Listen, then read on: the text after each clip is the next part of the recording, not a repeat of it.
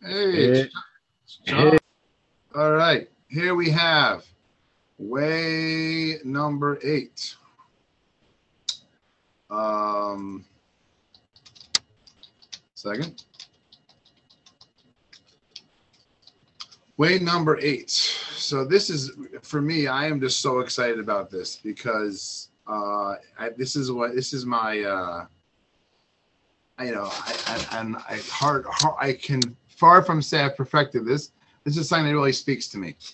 Way number eight is joy, simcha. It's that simple.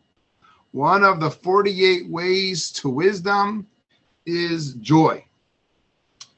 Well, we got to talk about this because if it's a way to wisdom, you know, uh, we got to define it. Is it the kind of thing either you got it or you don't? So let's talk about it.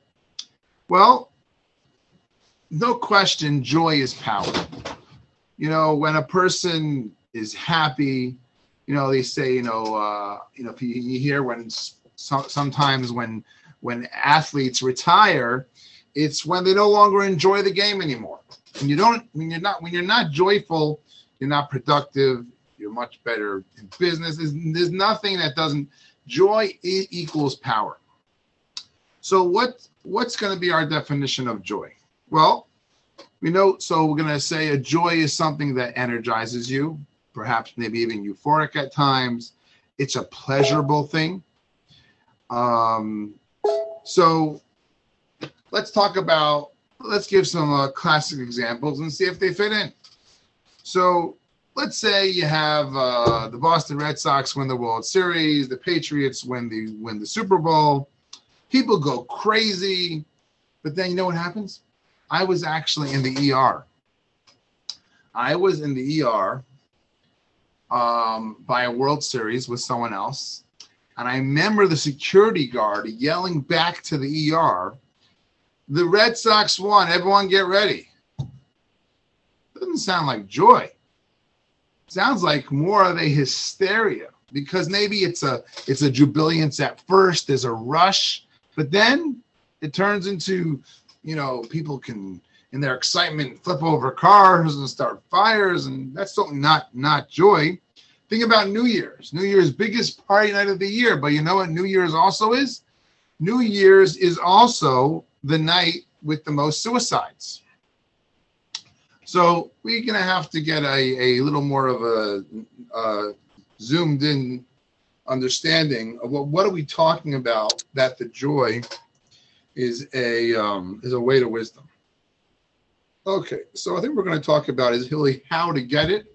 And when we talk about how to get it, I think our definition by the end of half an hour or so, we'll have a good take-home definition to help us with the positive type of joy that will really spur us to having much wisdom. So number one is we have to understand that it is a tool.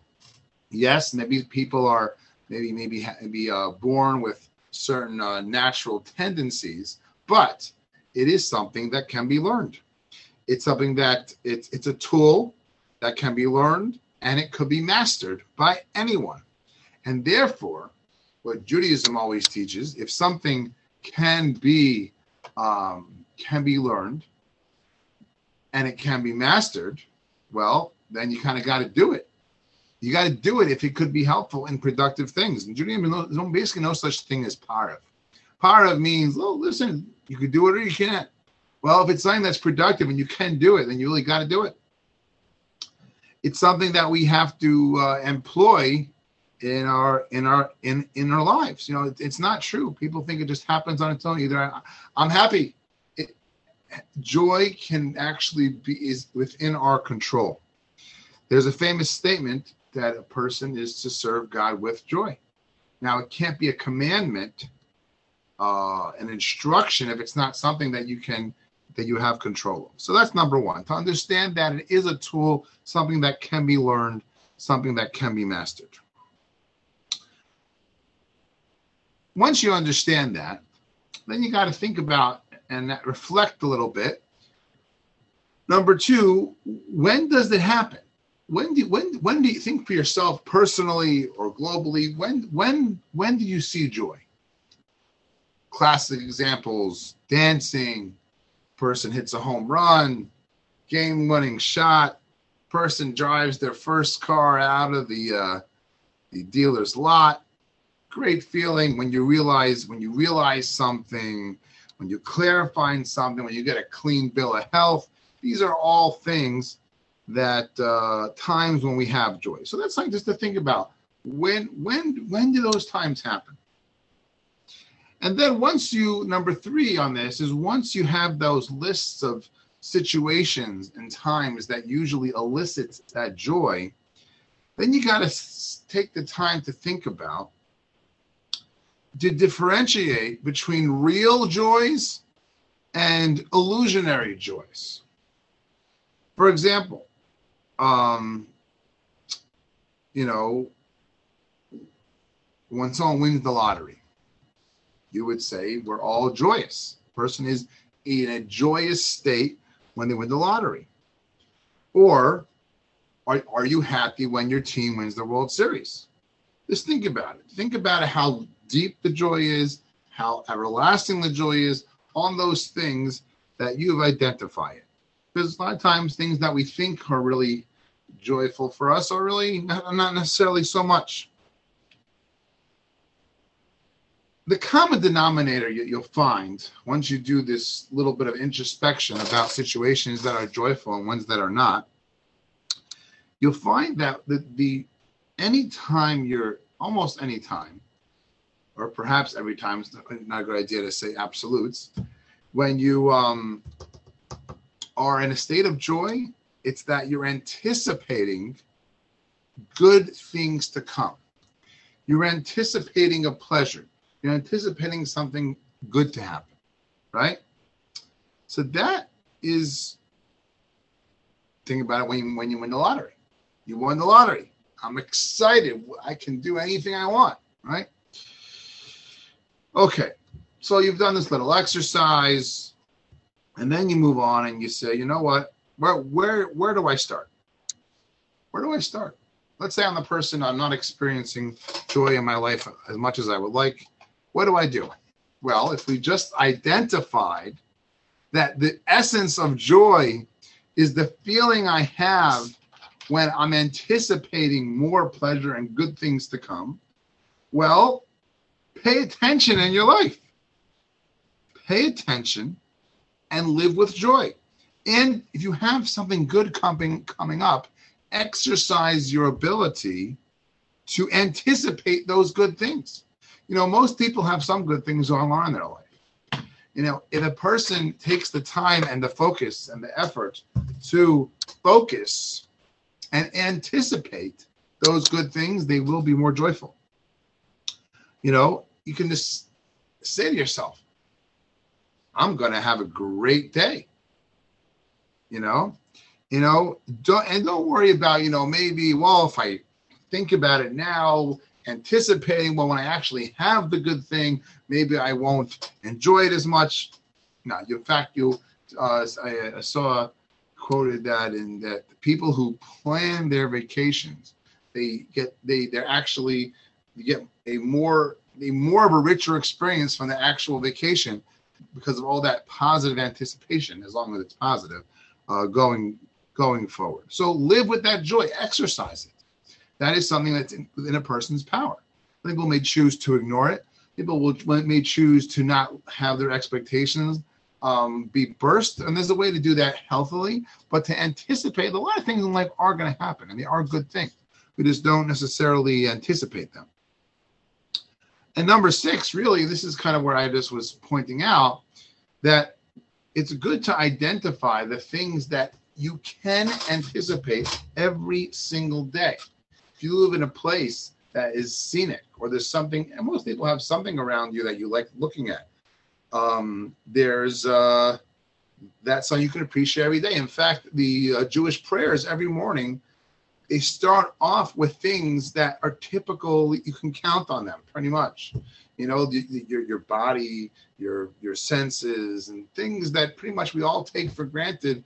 But the idea is to focus, like, wow, I'm going to have a full day where I can see things.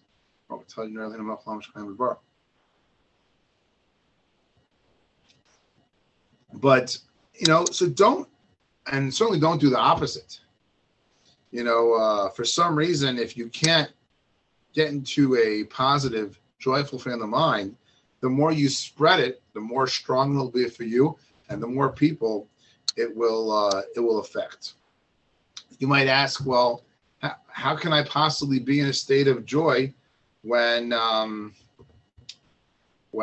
tragedy occurs? Well, person, obviously, there's certain appropriate and healthy reactions to tragedy, but on the aggregate, tragedy is there. It does serve as a person can grow from tragedy. People can grow and do grow from tragedy. Tragedies typically get you to appreciate when the tragedy doesn't happen.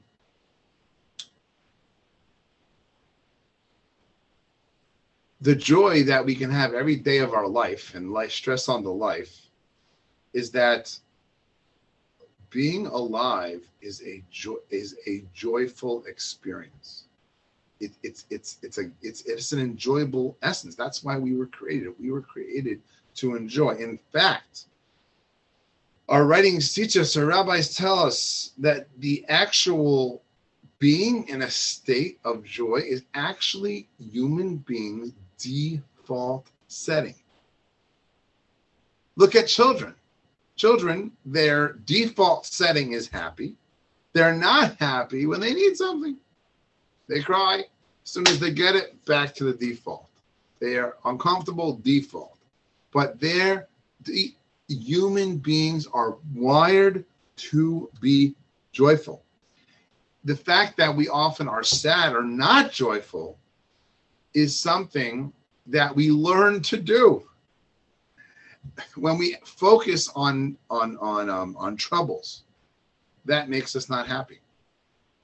So that is an incredible fact, which if someone is not happy, you can recognize you're not that far from being happy. That is the default. Yes, there's a lot to work on, but that is really powerful to know that that's the default.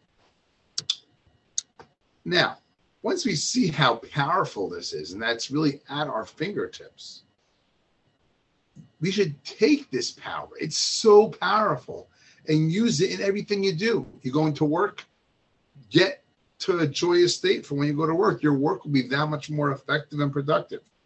If you're feeling joyful, you can do things which you have inhibitions about. You can talk to people that you may be shy. You can face situations.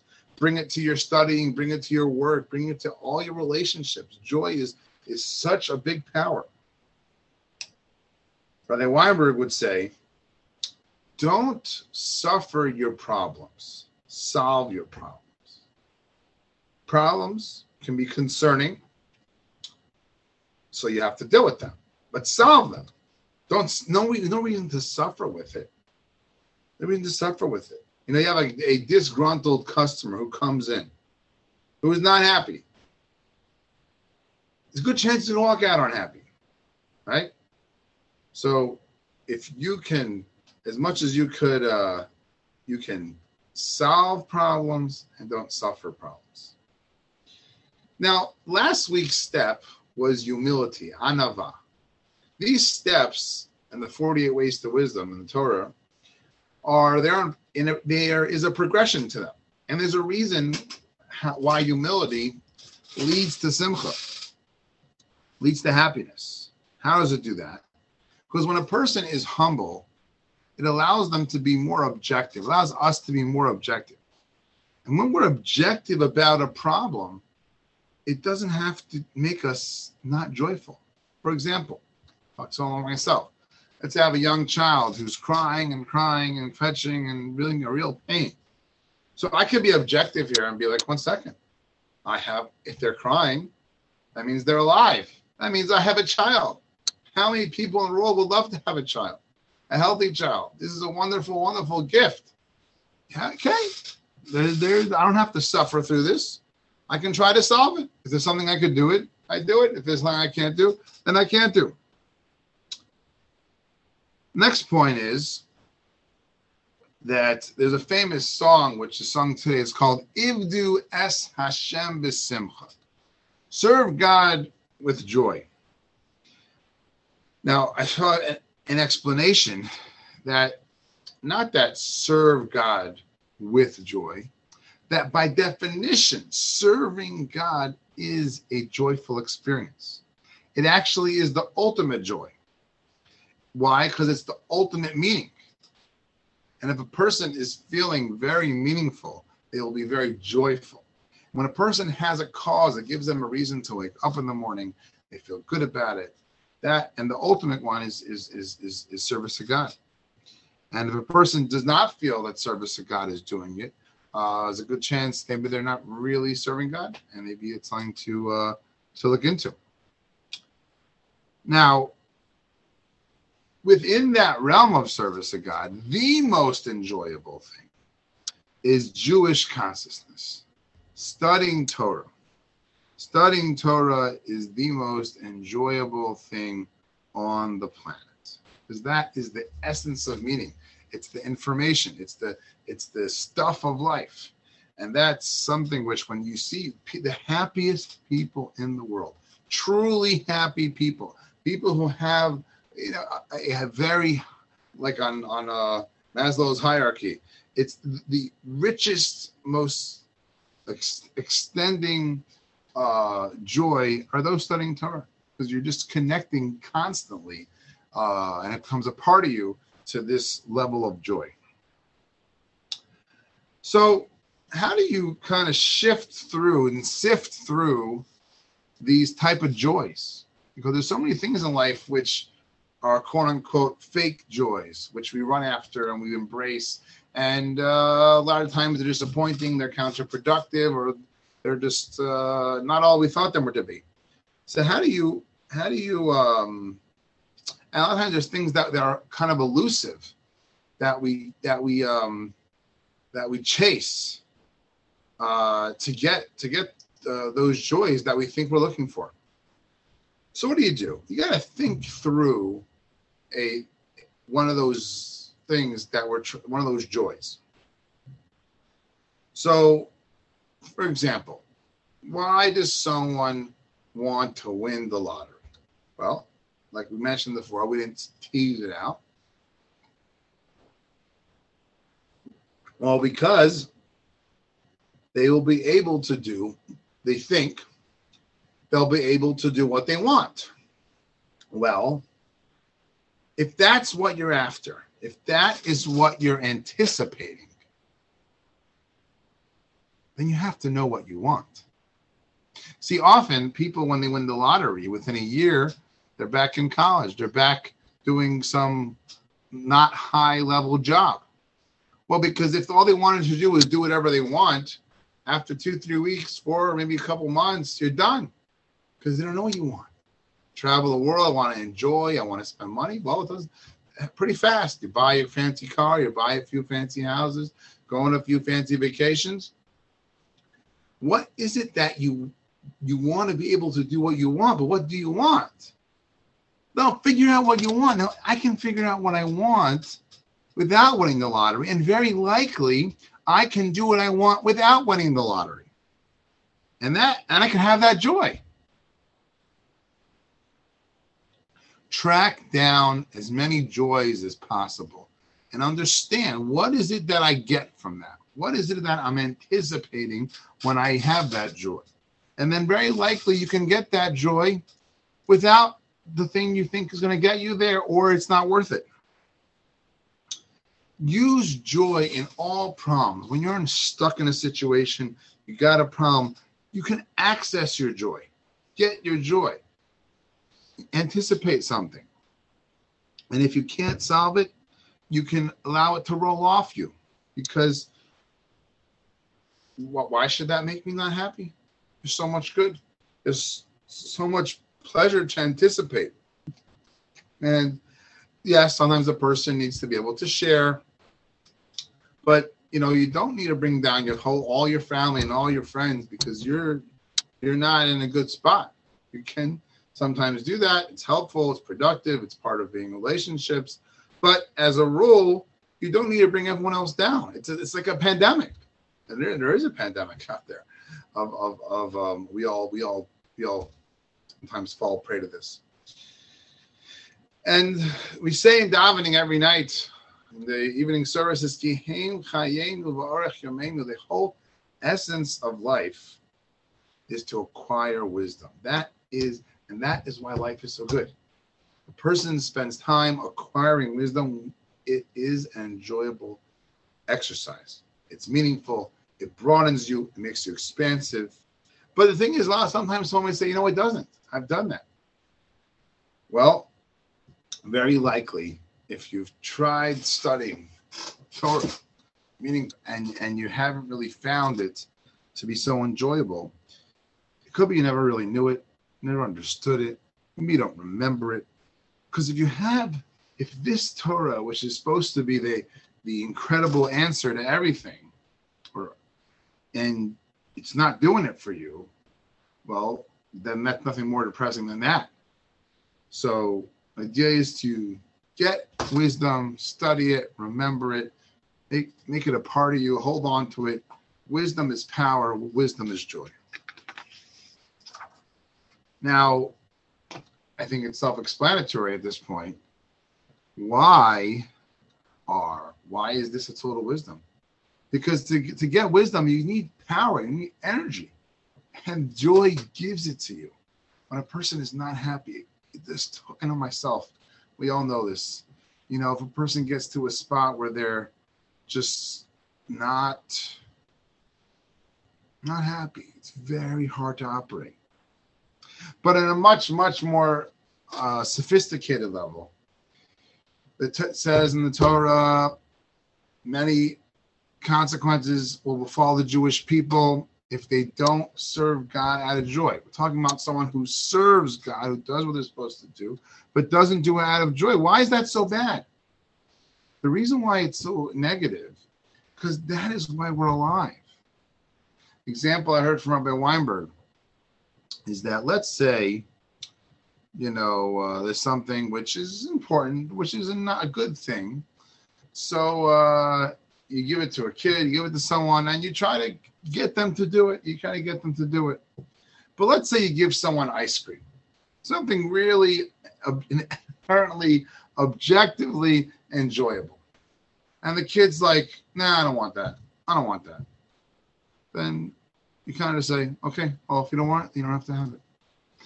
God gave us a wonderful, wonderful, wonderful world. It's a world to have to enjoy. It's a world to have to experience that pleasure and to look forward to tons more of those pleasures.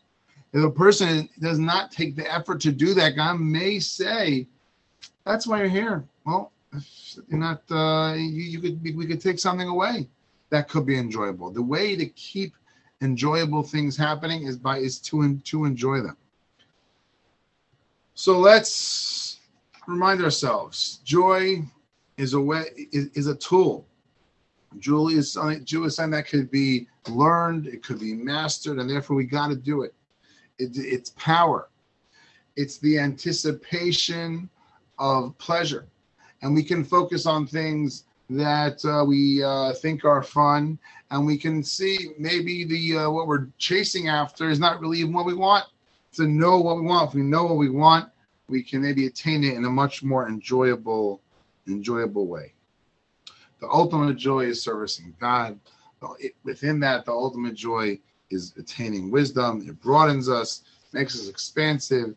It gives us the ability to let things go. Things don't have to bother us so much. And we all should merit to use this tool to, in fact, be on the way to wisdom. And I think it's very appropriate that Hanukkah starts tomorrow night, because Hanukkah is a very joyous time. And, this year, for a lot of people, myself included, it's different. Usually you have 1, 2, 3 Hanukkah parties a night. There's a lot of joy. And we need that joy this year. And we might actually need to invest work into making this Hanukkah an enjoyable Hanukkah. Think about the things you do. You enjoy the candles and the donuts and the latkes and the ideas and the prayers, whatever you're going to be doing. I know Product Shorish has 2 programs, RSVP for Saturday night and Sunday night. And in general, it's just a great holiday. So we should be merit to have, in fact, a very joyous holiday. We should have a Hanukkah miracle. Everyone should be healthy and happy and have a wonderful Hanukkah and a wonderful week.